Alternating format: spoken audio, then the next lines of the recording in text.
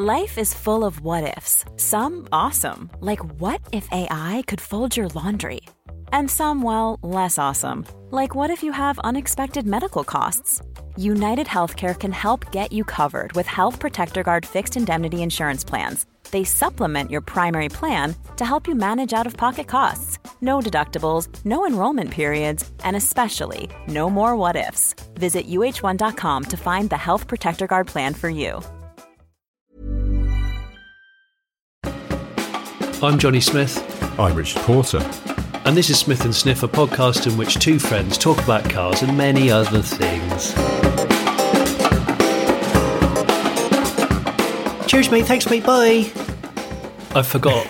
That is a catchphrase which just popped into my head a couple of nights ago when I couldn't sleep. And I realised there used to be a chap that ran a chip shop in Somerset. And he would say, you're going to have to say it. You try now. So he says, cheers, mate, thanks, mate, bye. All, imagine if that was one word. Yeah. like in German. The Germans have just one word for, what is it? Cheers, mate, thanks, mate, bye. Yes. Oh, it's hard. It's actually hard. Cheers, mate, thanks, mate, bye. Cheers, mate, thanks, mate, bye. The second mate doesn't flow into the bye so well. So you've got to, cheers, mate, thanks, mate, bye. Cheers, mate, thanks, mate, bye. And when you're in a queue, like a Friday, a busy chip night, you were, I don't know, 10 deep in the queue, you'd hear this a lot, and I'd completely forgotten about it until I couldn't get to sleep the other night. And I'm just for clarity, although most people won't give a flying toss, but if the acoustics are a little different, I'm recording this from a hotel room in Norway. So there. So there. That's that. One of your twice yearly AHA pilgrimages. Yeah, that's right. I'm here. I've got a neck scarf on, and I'm standing on I've been standing atop some amazingly jagged boulders, sort of singing into the sky. It's very atmospheric. You should try it. I thought you'd be just standing in front of the mirror looking at yourself, but it's a pencil drawing of yourself. Well, I did ask for some extra paper from the hotel because I got an A5, a shallow A5 pad, and I've sellotaped lots of different pages together to make A2, and then I just stood in the mirror with just a towel on and just sketched my top half. Yeah. And then some bikers came at you with an adjustable spanner. They're hanging around outside actually. But of course now, because bastards. Norway's predominantly electric these days, so it's actually an electric bike, so you can't hear it coming, which is irritating, because before... that's even worse. You can hear that it was probably a bit of an ex-Nazi motorbike with maybe a flat twin. And it makes it a bit less threatening, though, doesn't it? Because I think part of the sort of menace of a bike gang is the thunderous noise of their engines. Completely. Absolutely. And... I thought this about, the new kind of wave of crime gangs in London, which are hoodies on. They used to be on Boris bikes, and now they're on those stupid little scooters with the flashing lights on the front and back. And which I've got to say, as much as I like a lot of machinery, I just don't. I see these grown people riding around on scooters with 4-inch wheels at 25 miles an hour, and you just go, have you ever heard of cycling? I mean, have you ever heard of cycling?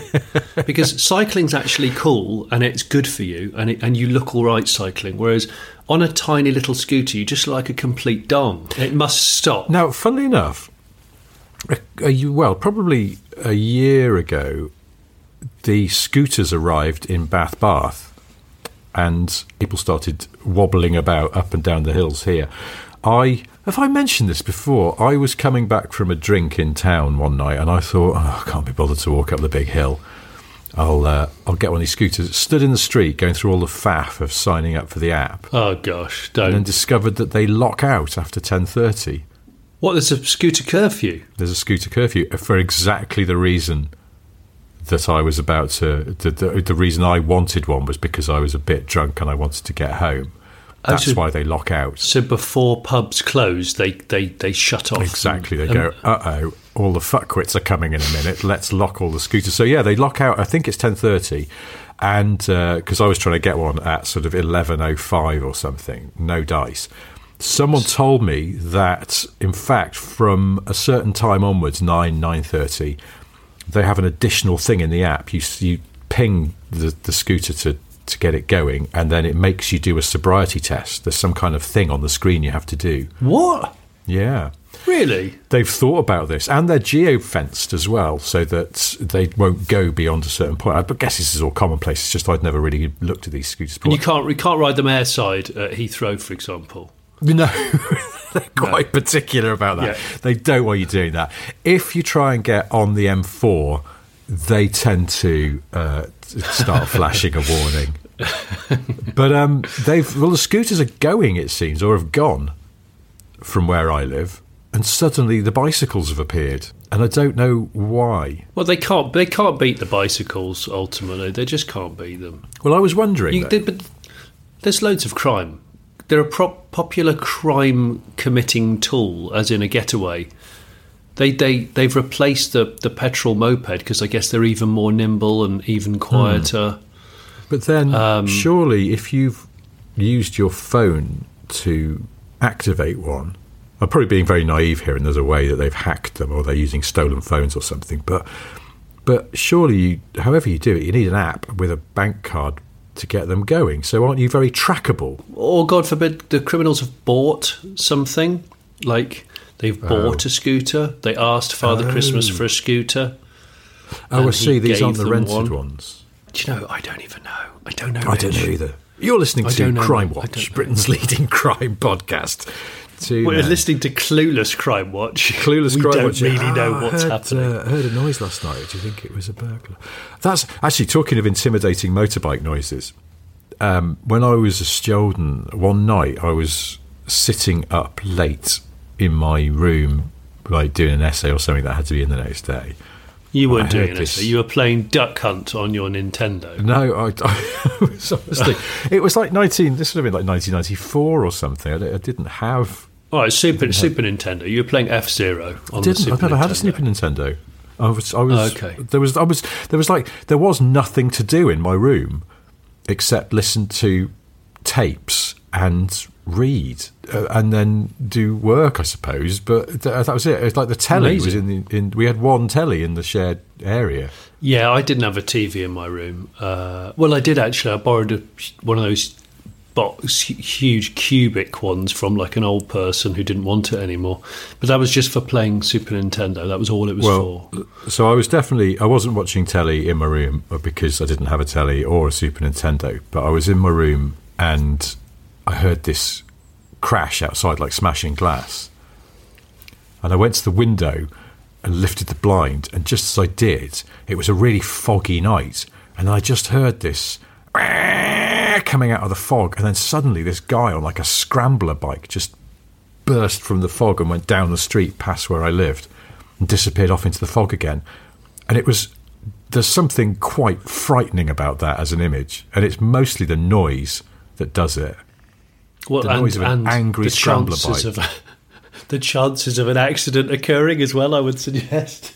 Well, yeah, but I mean, it was probably like 2:00 in the morning or so. It then turned out subsequently that like some cars had been broken into further down the street, so that's what it probably was. But particularly in the fog, a foggy night, and then you hear. I'm trying to remember. Maybe the bike didn't even have its lights on or something. If it wasn't even a street legal scrambler, it might not have had lights. Maybe not. But there was definitely, it immediately just smelt of wrongness. Fog is a thief's friend. I suppose so, yeah. Fog is very much a thief's friend. And high wind. High wind? Yeah, high wind is a thief's friend. Yeah. I knew a guy that knew a guy who was a thief. And when I was at college, he actually said to my friend once, he said, oh yeah, if it's a foggy night, busy night, really busy. But I don't know where wind fits into this. Well, wind, because if you need to clout something or smash a window or something, it's very easy to disguise it with high wind because there's loads of other things going on. Someone told me once that car thefts went up on rainy days. Oh, rain. Oh, I hadn't factored in that element. And I can't remember the reason, but I'm going to say that I think it's because there are fewer people around on the street, so it's easier to get away with stuff. Oh. But I'm also wondering if it's just that it's maybe the very casual thief's just gone, ugh, it's raining, I can't be asked to walk home. I know, I'll steal a Fiesta. I don't know.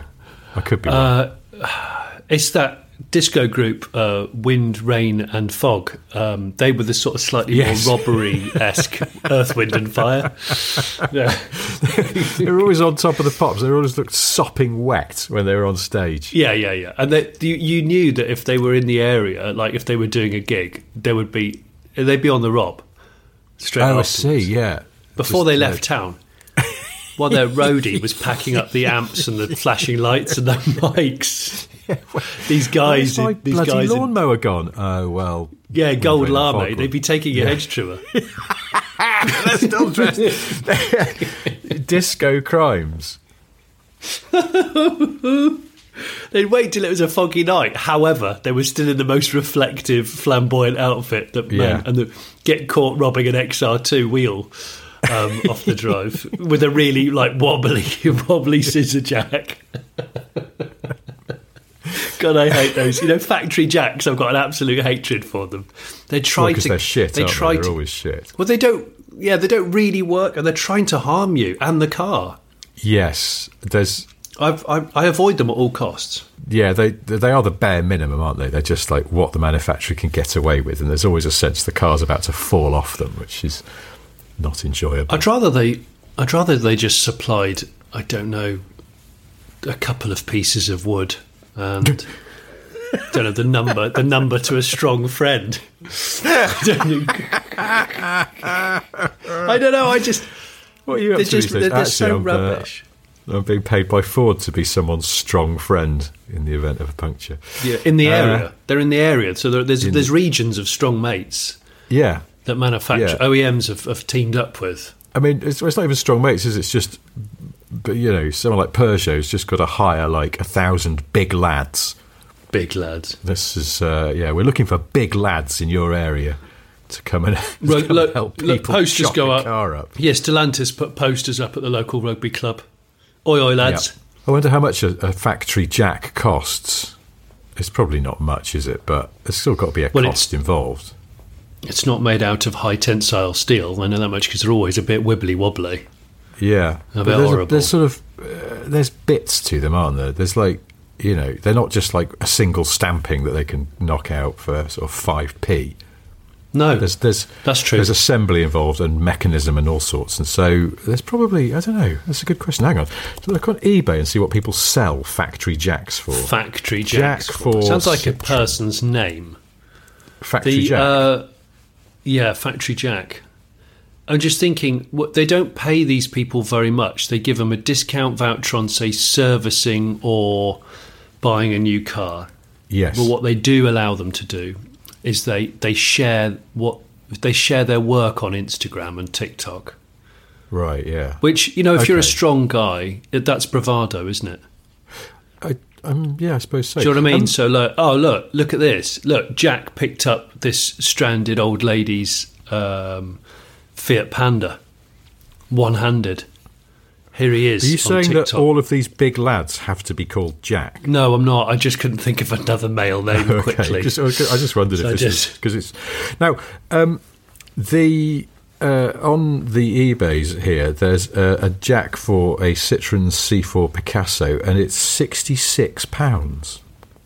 Well, you can buy a bloody trolley jack for that. Well, I know you didn't. I suppose you can, but yeah. Well, let's assume. I know this is probably not right, but let's assume that it actually costs a car manufacturer £5 to make one of these jacks. Once you've got all the bits together and assembled it. Yeah. If you then make 5 million cars a year, that's £25 million. That can't be right. Because you could pay a lot of burly lads for that, couldn't you? It's actually a better idea than we thought. Well, just think, you sponsor their local rugby club. You just say, look, we'll put a hefty amount behind the bar every Christmas. We'll supply the shirts and the shorts. Couple of banners on the clubhouse. In fact, you know what? We'll replace the toilets at the clubhouse because I know they're ruined. Yeah. So, and there you go instantly. They're like, brilliant. So what do we do? Well, one of you's got to be on call every day. All the time, night. yeah. This is your patch. And you got a small jurisdiction because there's a lot of rugby clubs about. Well, that's the thing. The rugby club is surely a fertile ground for recruiting a big lad or two. Of course. Now, but some places are more rugby than others, aren't they? Like round here, very rugby. Yeah. Wales, super rugby. Very Scotland rugby. probably quite rugby as well. Wales, but Wales ultra rugby. There's a rugby club in every Welsh town, and but I'm trying to think. Are there some parts of the country that are not so rugby? The Midlands. Midlands doesn't feel very rugby. Is Norfolk rugby-ish? I'm not sure it is. Don't know. Maybe the listeners can help. Yeah, I mean, I'm sure there are rugby clubs. I just think it might be harder work. Whereas, if you went to Pontypridd and went, "Have you got any big rugby lads?" They'd be like, "Well, take your pick." Yeah, of course we have. So, okay, well, there's a little business tip for you there if you're a major car manufacturer such as Stellantis. When I was talking about kind of like robbing and stuff, I looked on social media this morning. You know the DJ and TV presenter Jamie Theakston? Yes. He's just had his beautiful Triumph Stag stolen. I saw this. Yes. I feel bad for him because nobody wants anything to get nicked. But he's pretty much just said, good luck trying to sell on my car. It's very, very recognisable and lots of people know about it, and it's green. Yeah. It's this amazing green with a green leather interior. Like the whole interior is green, the same green as the outside. Yeah, I saw. Yeah. It's so. Yeah, it is. It's distinctive. I'm trying to bring up the registration number to do a bit of. Are we doing a bit of goodwill? I've got Theakston's original social media post here about it, and have you? It doesn't actually give the reg. Well, that's a bit of a. There's no. I don't see any updates either. So this was on. When was this? October the 2nd. So this was. Oh God, this was like 2 weeks ago, pretty much. Yeah. So. There's. I don't see any news from Theakston. Theakston, do you know? I was thinking sort of about this. I bet you've met him. I bet you've met him. I've never met Theakston. Okay. I always thought he seems all right, but I couldn't speak from experience because I've never met him. Yeah. But he used to be very funny when I watched him. Yeah, he was very good on Rock Profiles, the David Walliams show, as the sort of straight man when they were looning about pretending to be the Bee Gees. He was very good, wasn't he? Yeah, he's very good on that. And he's very good on the Ozone as well. Yeah, that is true. This is turning into sort of Theakston worship event, but it's not. He seems like he's probably all right. Do you know what else though? I suddenly the other day, for some reason, remembered Jane Middlemiss. I do remember Jane Middlemiss. Yeah, she was she a Geordie or a I think she was lass? From. She'd never get this wrong. Because people from Middlesbrough would be very offended if she's actually, from not from there. Yeah, from Gateshead or something. But she. Because I was like, whatever happened to Jane Middlemiss? It turns out she's like got the afternoon show on Virgin Radio. I'd never noticed. Does she? Yeah, and Theakston's like Heart FM, isn't he? Or he's not called Heart FM anymore, it's the Heart. But he's the Heart FM breakfast show. That's right. So with Amanda Holden, who I realised this morning is named after a car. Amanda Holden Commodore. Actually, she's named after two vehicles. The Vincent Amanda. What? I think it was a Vincent. It's the very, very first jet ski. What? Was called the Amanda. Vincent as in Black Shadow Vincent. Yeah, I'm pretty sure the Vincent Motorcycle Company invented the jet ski, and I'm pretty sure it was called an Amanda. Before I just start spouting, you're right. bobbins. And I just typed it in, and the first thing that comes up is the little bit of text says the Amanda water scooter was an ill-fated, poorly designed personal watercraft built in the 50s. There you go. Ill-fated and poorly designed. Those are two things that always get the heart pumping. I know someone that's got one, but I don't think they've ever ridden it. Yeah, a guy who collects bubble cars, who I've featured off of the the Late Blake Show. Well, that totally makes sense. It's got a very sort of bubble car vibe to it, in that you sort of go, better things are probably available. Vincent was struggling apparently in the late 50s. Yeah. And they came up with this revolutionary personal watercraft, powered by a 75cc two-stroke. Later models had 100 and 200cc engines. Lightweight monocoque shell, made from reinforced fiberglass, propeller drive. It could do 15 miles an hour. The riders could sit or kneel, controlling it by handlebars that rose vertically in front of the seat. It was started with a recoil starter. But you know what? We are jesting, but that was the humble beginnings of the jet ski. The Amanda, the it says here, I've just found an original advert, the sensational Amanda water scooter. Aqua scooting, the family vacation sports. Speeds of up to 20 miles an hour, exceptionally stable, although there is a photo of a guy who's fully clothed riding it. Looks like he's wearing a woolen jumper. Tweed suit. If you fall in with a woolen jumper, you'll suddenly add about 80 kilos to your body weight and sink to the bottom of the river. It doesn't matter how buoyant the thing is, you're still going to get splashed, surely, and then the jumper's just going to get heavier and heavier until it feels like you're just being pulled downwards. It says here in this article on our website called Ride Apart that, first of all, it was very expensive. It was £140 in the 50s, which is over £3,000 today. I don't know when this article was written. Hang on. This article was written... Oh, gosh, this article was written 5 years ago. It's probably even more than that now. So, but, yeah, quite expensive for a muckabout thing. And secondly, the glass fibre technology wasn't really very mature at that point. Right. And so the hull would warp when exposed to direct sunlight. So if you left it out in summer, if you left it moored up on water in sunshine, say you lived in Italy or Florida or somewhere, then it would just warp and sink. Or just let loads of water in, so the two-stroke just started gurgling, and then eventually died a sorry death. But yeah, and this is obviously, it didn't do much to save Vincent, and they closed in the late 50s. It's mad, isn't it? It's mad to think that the Vincent motorcycles are some of the most desirable motorbikes these days. Yeah, and at the end of their life, it's same as at the end of BSA's life. They had some fairly tragic vehicles. That little tricycle that they made, which was apparently rubbish. That BSA. Was it the BSA Aerial 3? Let me. Oh gosh, I don't. We're know. going. Well, BSA I think I don't want to know, but I think I know. Yeah, here we go. Yeah. The BSA Aerial 3, not to be confused.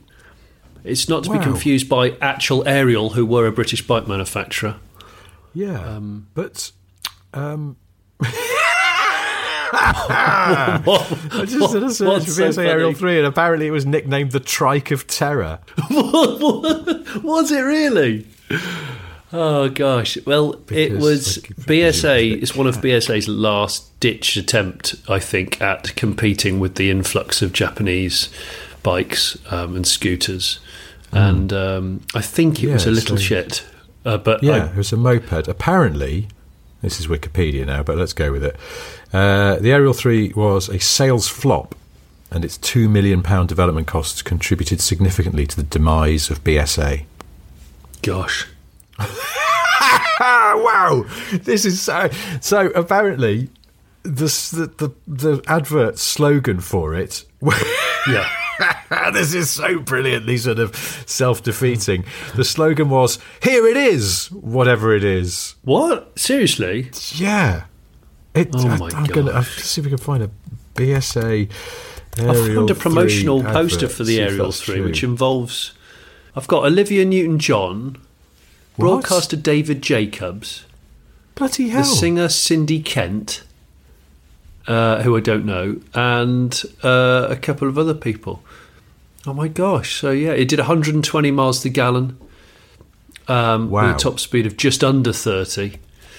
and 2 teams of Aerial 3 girls toured the country to display this new marvel, and a £70,000 budget was put aside with promotional events from village fates to racetracks like Brands Hatch. Well, bloody hell. Let me tell you, there is a BSA Aerial 3 on eBay here. It's an orange and white one, and it is £3,000. Well, I expect it's collectible now because it wasn't very good and is now rare. So I think it's quite a crudely pressed steel construction, and I think the wheels were pressed steel, which look like disposable plates at a party. They're quite. I don't know. They're quite cool. They were very of their time. But yeah, here's another advert that says Aerial 3 lets you laugh all the way to the shops. Well, I don't look like I want to laugh like that. No, there's a worry. You can sort of infer from that other people are laughing at you, though. I think because it looks a bit. But didn't it lean though? Did it have that lean? Did it lean? And the two back wheels stayed. Did the front lean? You know that Honda built a similar trike in the 80s, which was probably much better. But I bet it used a similar idea. Was it the Honda Stream or the Honda? Oh yes, that rings a bell. I don't know, but we're getting a bit car-y now. I think we're getting a bit car-y, a bit bikey, possibly for the first time ever. Sorry, yeah, that's what. Oh my God! Imagine what this thing sounded like. Yeah. So Honda did do a similar, very narrow rear track trike, 2 wheels at the back, called the Honda Stream in the early 80s, and it was a magnificently 80s looking thing. You must look at this. Imagine Sarah Connor's scooter off of the 80s, but with 3 wheels, and. I remember the front part and the back part were hinged. So the back part where the 2 wheels were, which had the engine in, stayed still, and the front end leaned like a normal moped or motorbike.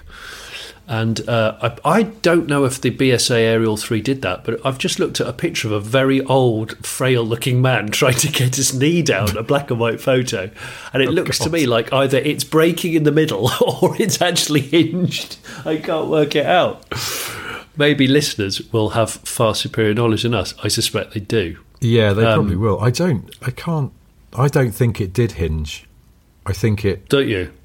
No. Whereas the Honda Stream did. If we were in any way professional, we'd have prepared all of this in advance, but obviously we haven't. There's loads of articles about this Aerial 3. I'm going to read up about this later because this is fascinating, but it's a brilliant tale of how another plucky British company fucked itself and went bust. Hang on a minute. I've just found a fantastic website which I have heard of before called Bike Curious, and they just worked that one out. Yeah, sorry, that was very late. That was a bit delayed reaction. Sorry. And when I was looking for this Honda Stream trike just to check, because I remember my late nana in this sort of block of retirement flats that she used to live in Loughborough. There was someone who lived in the flats who had a Honda Stream because it used to park outside. So when I used to go and see her now and again, I would marvel at this futuristic thing.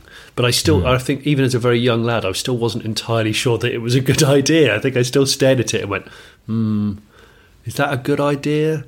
But it says here, the Stream was Honda's first tilting 3-wheeler, and it was built on a licence from G.L. Wallace and Sons of Surrey, England.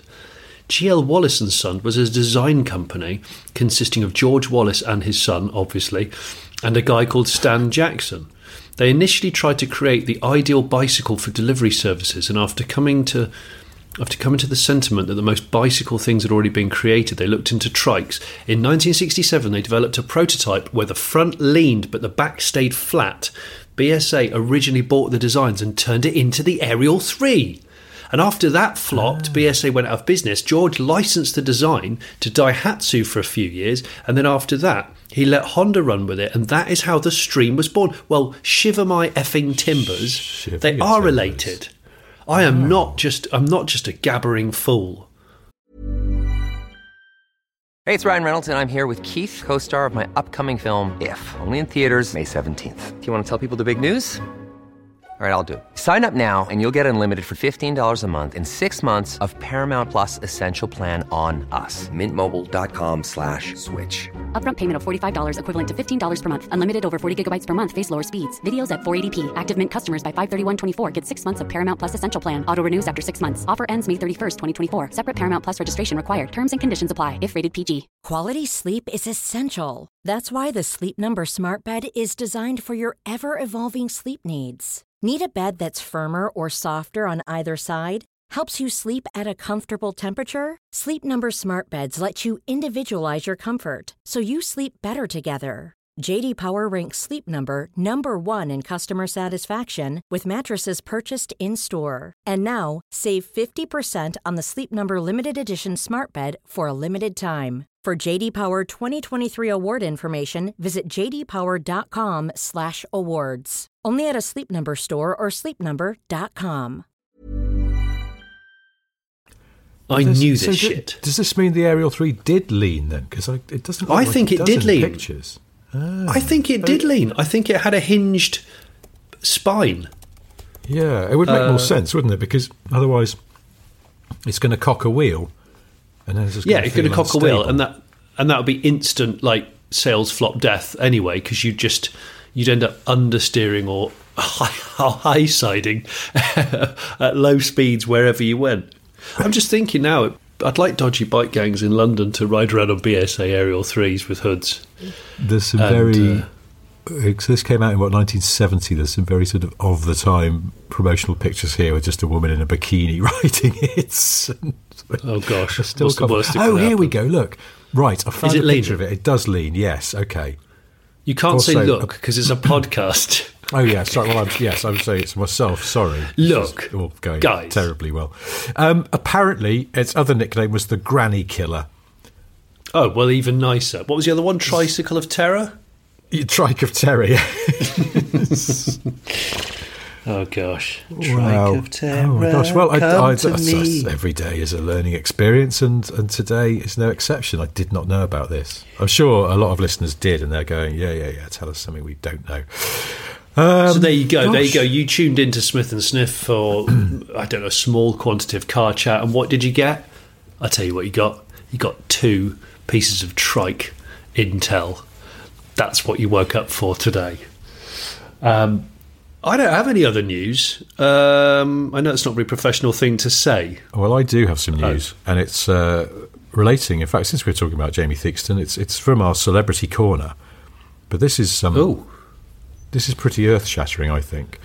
I'm sat down. A patron has got in touch. Here's a chap called Jack Mortimer, who is out of the Daily Express. He's a journalist there, and he was talking Jack. this week to TV's Chris Goffey out of old Top Gear. Right.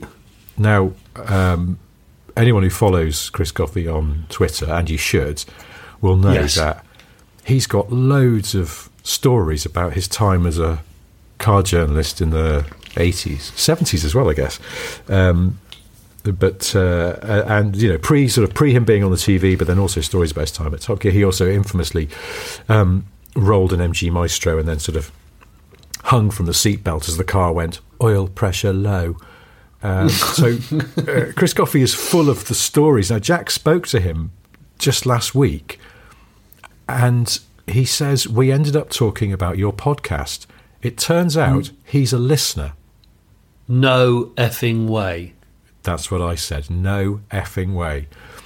Jack says that Chris Goffey listens to our podcast. So, Chris, if you are listening, thanks for listening, and thanks for the stories on Twitter. And as a few people on there have said, get these stories writ down properly in a book, because I would read the shit out of that. Amen to that. And what I would like to also say, Chris, is, can you come on the Late Break Show and do an idle chat with me? Oh.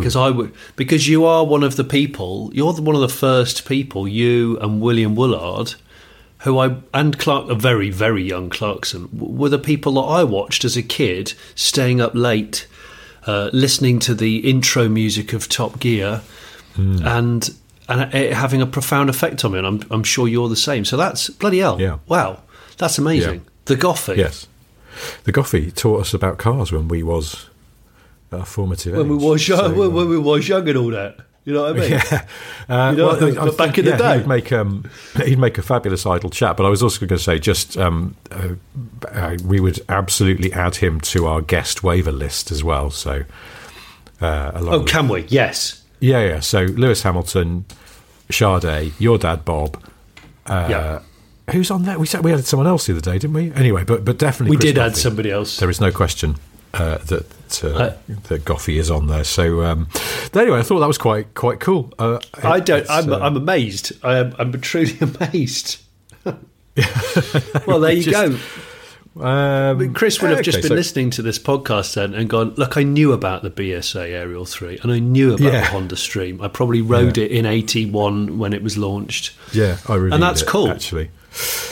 Yeah, that is cool. Wow. Well, how do we follow that? I don't know. It's but it made me very happy that you know. I don't know why he listens to this. He seems like he's got lots of more important things to be getting on with. But anyway, thank you, Chris, if this is true. I don't know what else I've got to say. Oh, I'll tell you what, something else that just I've written in my notes is that, because we've talked before about banger racers and improbable banger racers. The other weekend, I saw a banger car on the back of a flatbed, and it was a first-generation Yaris. Okay, yeah. So that would have been that would have been front-wheel drive, kind of small rookie bangers or whatever they call them. Oh, is it? Because I was going to say, it seemed to me like it was, on the one hand, we've said before a lot of times, they're a cockroach car.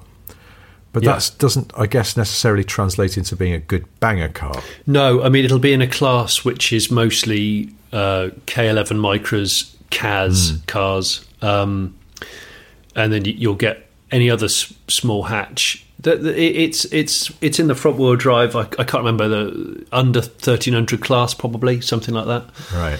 So they're actually really quick and fun to watch. Courses, that kind of toss. But you wouldn't enter. I would suggest you wouldn't enter and I don't know if you're allowed to.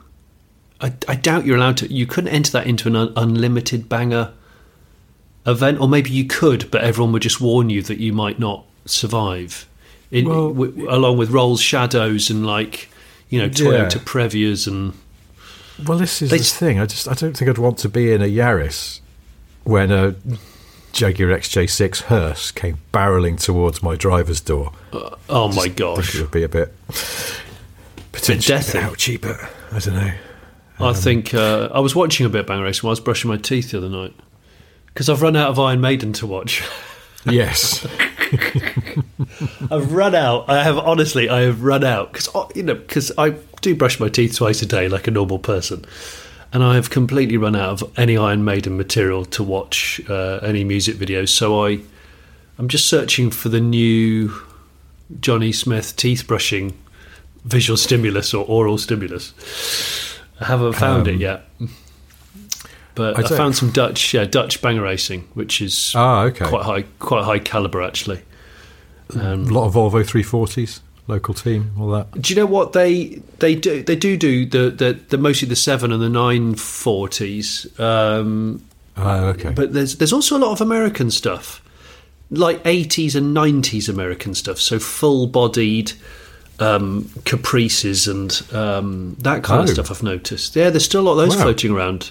The Netherlands, so I don't know whether they were just sold quite well back in the day here, there, even so there, also everywhere. But I always feel feels a bit dodgy watching banger racing, because on the one hand it is a highly entertaining sport, and the prep and actually being able to. I have to say, the car control for banger racing is outstanding. When you consider that every lap your car will change, the geometry of the suspension will change, and the driving dynamics will change. I hadn't thought about that. It's just also you're not constantly fighting someone trying to do a pit manoeuvre on you. Yeah, of course you are. So you're going into a corner, and trying to control the car and possibly line it up to hit another car or just over or undertake another car. Someone is trying to put you in the wall or trying to pit maneuver you, and it must be blimmin' hard. There's a lot going on, and you know that it's a full contact sport, so people are definitely... It's not like when you're on a racetrack where there might be a slight collision, or the other week when I was karting and you think there might be a little bump and a little bit of a tussle. No, there's not a tussle. There's full, like, T-bone action going on here. Clear and present danger, as they say. I have to say, Joe, I don't know if I mentioned it, that I went karting the other week. No, I was about to say, because I listened to the podcast with your celebrity mate, Greg James, in which you went karting with the Fast and the Curious podcast team. You did all right, though, didn't you? You held your own. I did all right. I have to say there was a chap called a pro racer called Brad Philpott who was very good and clearly was always going to wipe the floor with all of us. And Brad's, I think, won at the Nürburgring and is an endurance racer. So he's hot in the seat. So I thought, I'm never going to be able to get anywhere near that. And I don't kart. And I'd also got off an 11-hour flight, which doesn't help, and gone straight from Heathrow to Docklands. Well, I saw that the more attentive listener, or Patreon rather, I suppose, will notice that there's a picture of you on our last week's show notes, sitting with a crab-sized pastry and a bucket of coffee in Monterey in Northern California. Yes. And then if you look at the promotional picture for the Fast and Curious podcast that you're on, which was recorded the following day, you're wearing the same T-shirt. Of course I am, because I got straight off a plane. We ate a crab-sized pastry, then we went to the airport, we got on a plane, we flew across the Atlantic. I went home sleeping in a car on the motorway that someone else was driving, and you went straight to a go-kart track, which I can't think of anything worse. We did 4 or 5 heats. Bloody hell, my forearms and my wrists, they hurt for over a week afterwards. Really? Over a week. I had proper kind of crab claw wrist and forearm. But it reminded me of how... Yeah, so because I turned up a bit late because the event started before the plane landed. I had to get in my heat without having a chance to even learn the track. Yeah. So I'd never been to that track before. Now, I'm not bigging myself up at all. I'm not saying that. I'm just saying that I was nervous because I'm quite a slow track learner, and I just thought I've got to get in and just give it bloody everything. I'd looked at there was a sketch, there's an illustration on the wall of the track, and I was just sort of glancing at it here and there. Yeah, I got in it. I think I was second fastest on that heat, and so I think I might have chipped a tooth. I was gritting my teeth so hard. When you properly grit your teeth like that, you're like, fucking come on, let's fucking do this. So I did a bit of that. For context, for listeners who haven't seen this, the background is that because Greg James does a podcast called Fast and the Curious about F1, but that this was an F1 podcasts karting day. Is that right? Yeah, it was organised by Acast, who host podcasts, including ours, and they'd invited specific kind of motorsport-related podcasts along to battle it out as in a friendly. It was a social event, but it was an all-day event. So you can imagine, I think there was something like 17 driving heats. Each one was 15 minutes. So it was busy. Hell. Yeah, and I hadn't eaten enough, so I started sculling nuts. And also, you had just got off a transatlantic flight, which I had just got off on a flight. Yeah, Greg James was like, "Are you? How did that feel?" I went, "It was okay." I said, "The problem was I just downed a load of peanuts before I got in the car and didn't really drink enough water, so I got out the car with the driest of mouths because I thought I need a little bit of slow release energy, but at the same time needed probably some water too." So, but I would like to go karting again. Well, thanks. I haven't been karting for years, but I'll be honest, I have mixed feelings about karting. It's the same way I have mixed feelings about track driving. There's a point at which I just get bored. Just go, I've been here before. Well, that's when I just try and experiment and go a little bit more dangerous or faster, and I don't think that's the right attitude, frankly. No, I did that once on a stag do in Brighton, and I went onto the karting. There was a sort of hairpin, and I realised that if you absolutely slung it in, you could effectively sort of turn in far too early and sort of drift across the apex. Oh, great. And I was getting a little bit carried away with that, and then I just overdid it, drifted past the apex and into the tyres on the other side of the track. And the engine sits right sort of almost next to you on those karts. Yes. And I absolutely smashed my ribs on the engine cover. But then the race finished, and we almost immediately started sculling lager because it was a stag do. And it was only the next morning I realised I think I'd cracked a couple of ribs. It was extremely painful for a good week or so afterwards. Okay, I know. I've got this image of you slapping the tyres so hard, and that really stagnant water that just like tails out of it and raining down on that you. Happening. I have a feeling though it's horrible when you do that kind of thing, like a side-on thing, and your head, because it's got the helmet on as well, is sort of full ragdolls around. It just feels skeletally unhealthy. That wasn't the last time I went. I think I went kind of off-road karting at a place near Bristol, in fact, on a stag do more recently, although still years ago. And they did this big thing. What I remember is there was a porter cabin, because there always is, isn't there, on those sort of outdoor kart tracks. There's a manky porter cabin, and in the main sort of briefing room, they had this velour three-piece suite that I was like, hang on, my parents had this in the 80s. Now it's been demoted to being the furniture in a slightly shabby off-road karting place. And they gave us this big talk about no contact. It was a dry summer's day. Dust kicks up. I couldn't see where the fuck I was going, and I absolutely some fuckwit. Were you not wearing your sort of like 90s insectized shades? Probably, because I was near Bristol. It probably was massively wraparound Matt LeBlanc spec. But even so, I just couldn't see a damn thing, and then suddenly a cart suddenly appeared out of the dust. I swerved, but not enough. Whacked 3/4. My front wheel hit the back of that car, bent the front wheel back, and then I just skidded off into a cornfield. Oh gosh, you properly ruined it. You mucked it. And they were really cross with me as well. And I cut my hand, and they had to take me into the Parker Knoll suite and put a plaster on it. It's like, it was so weird, because first of all they were really cross because they went, we told you no contact and no going into the field. And I was like, well, A, I didn't do the contact deliberately, and B, I didn't go into the field deliberately. It's because the cart broke because of the fucking crash. And then they had to do this sort of ceremonial putting on of the plaster, like they were fulfilling their health and safety obligation by doing that, because I was bleeding.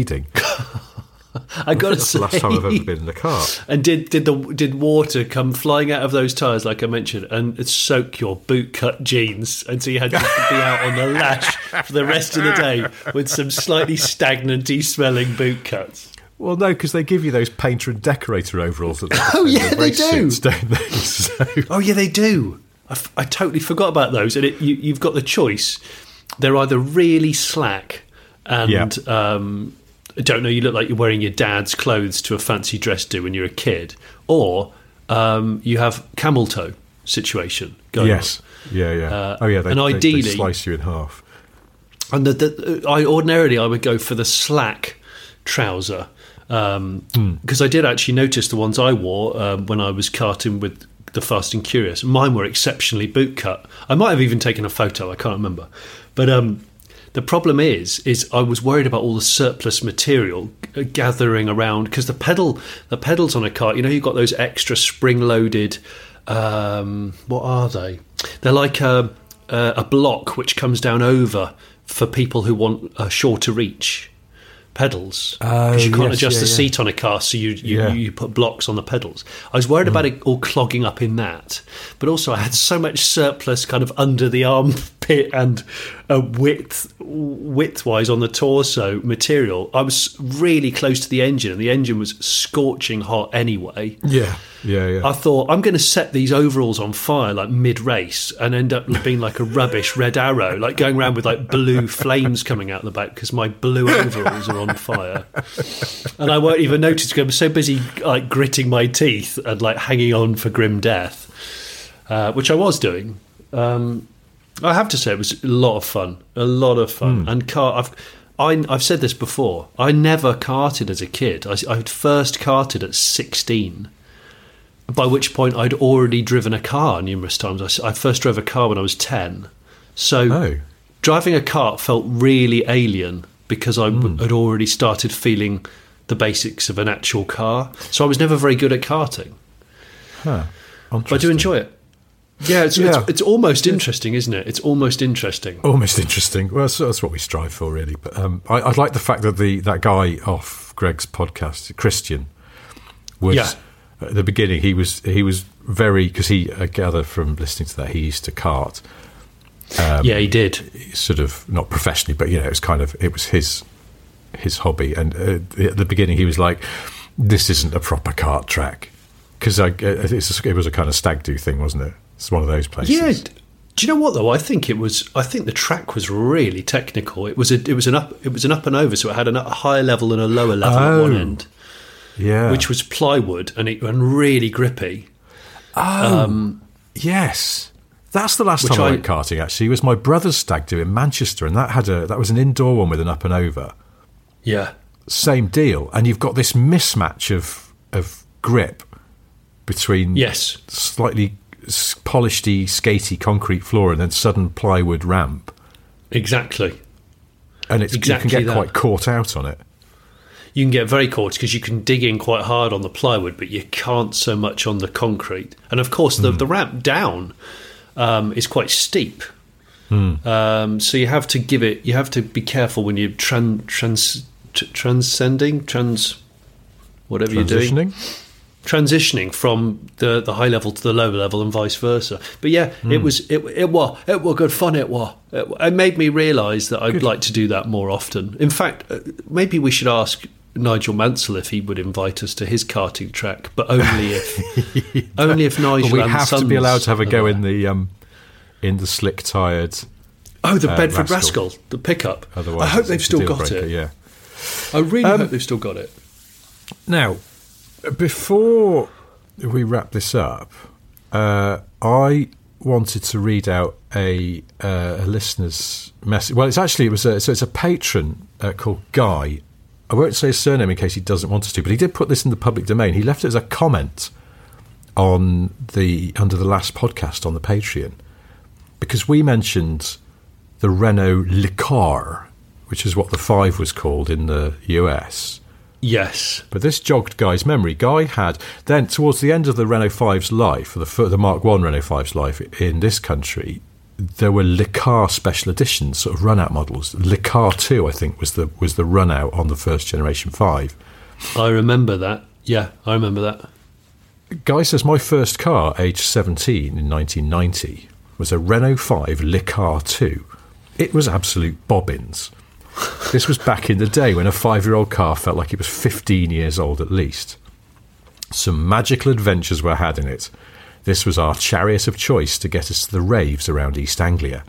It never let us down getting to a rave, but did let us down getting home again the next morning on numerous occasions. In fact, my mates used to sing, Le car, you take us far but never get us back again. So many tales. But one of the best was after we'd been to Proper Stuff rave in Cambridge. I've never... Proper Stuff? Yes. Now, Guy is advocating what I believe to be illegal substances. Obviously, we don't endorse that. Blah-de-blah is very bad for you. But anyway, these are good stories. So he says it was a lovely, lovely evening of fine music. It was a very dismissive comment. Red and black caps. Say that again. Sorry. It was a lovely, lovely evening of fine music, doves and red and black caps. The evening was ended early when the police raided the carpet warehouse unit we'd borrowed for the evening. Oh, right, okay. Carpet warehouse. Full illegal raving. It was a laugh-filled drive back to Norwich, giggling as we drove round Cambridge for the 8th time, lost. And we eventually got onto the A14.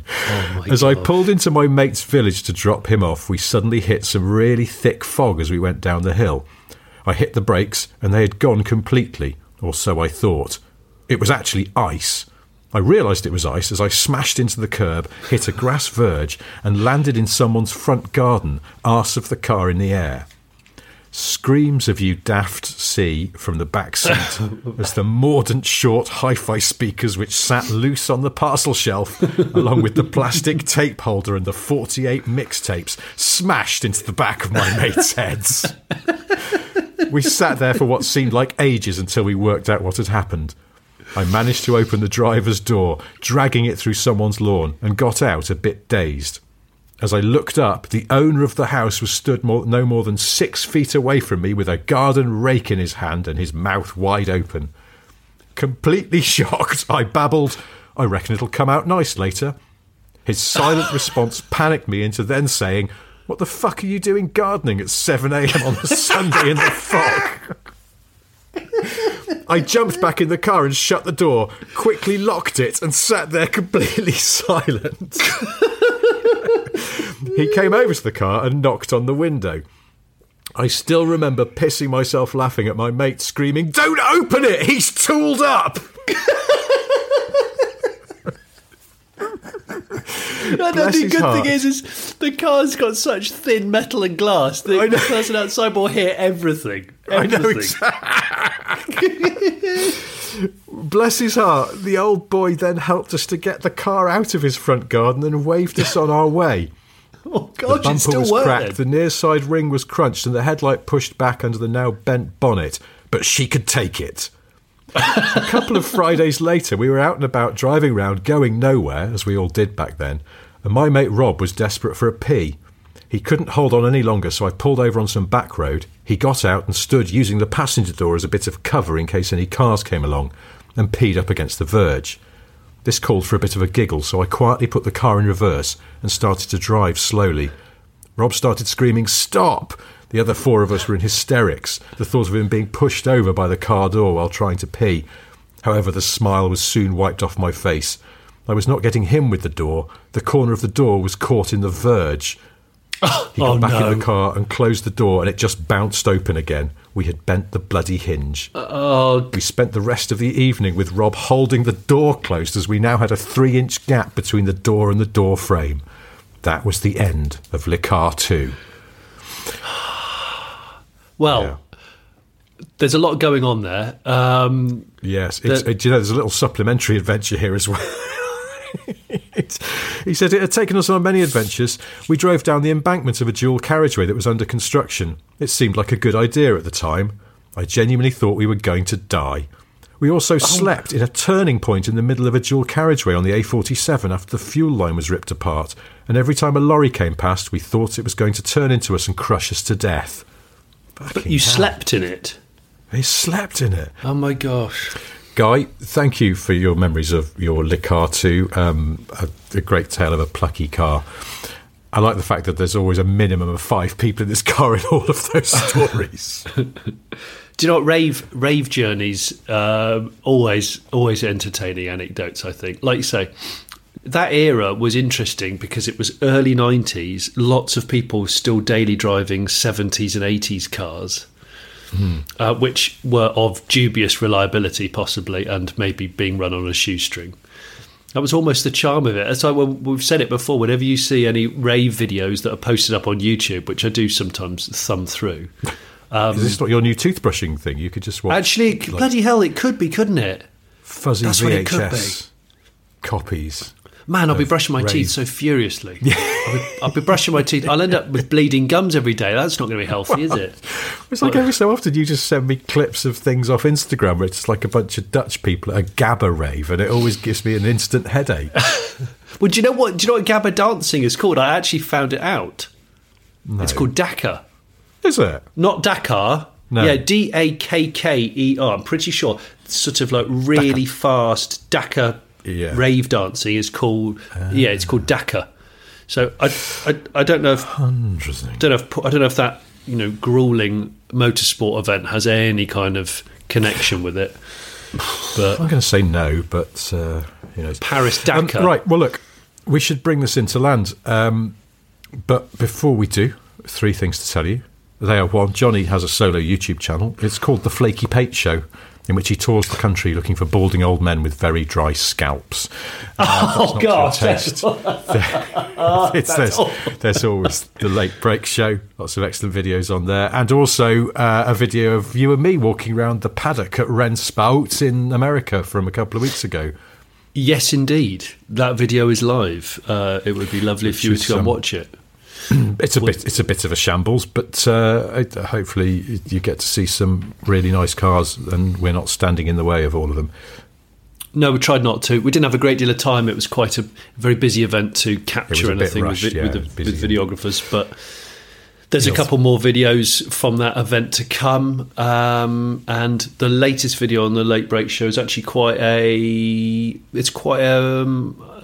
sentimental one about a chap who has a barn find MG Montego Turbo, who sadly died the week before this video went out. So it's a bit of a tribute to him. Yeah, and it was, but he was a lovely guy, a real dyed in the wool Austin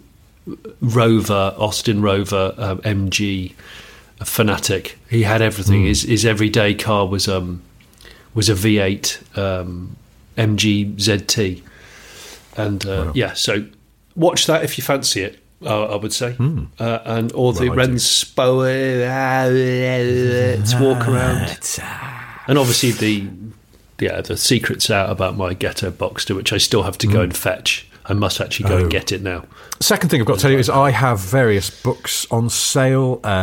One of them, I was looking at the I was looking at the sales numbers the other day for something else, and Boring Car Trivia Volume 2 is the conspicuous underperforming member of the Boring Car Trivia family. Really? Hasn't sold as well. Yeah, 1 is by far the biggest seller, but 3 did all right and continues to sell. 2, for some reason, sort of not as popular. I don't know why. I actually thought 2 was probably better than 1, but anyway. If you want to go and buy one of my books, go and buy Boring Car Trivia 2, the poor, sad runt of the litter at the moment. And Boring Car Trivia 4 is close. It's very close. I've almost got it sorted. It will be on sale soon. I look forward to it. I do love a Boring Car Trivia. There's some good stuff you can put in the new stick one. Your Vince and Amanda in the next one. Yeah? Oh, yes. Yeah, there you go. Have that. Put that in your pipe and smoke it. Third thing I've got to tell you is cream crackers were invented in Ireland, and there's no time to expand on that. But thank you ever so much for listening. Yes, in Ireland, in Dublin, by a man called Joseph Horton, I think. Anyway, it's not that interesting. And on that note, we should bring things to a close. But thank you ever so much for listening. We will do this all again next week. Until then, goodbye. Bye now. Cheers, mate. Thanks, mate. Bye. You know just what to do. Like and subscribe and review. You know just what to do. Like and subscribe and review. You know just what to do. Like and subscribe and review. Cheers then, mate. Cheers, Salt and Finger. Thanks, mate. Cheers then. Thanks, mate. Bye.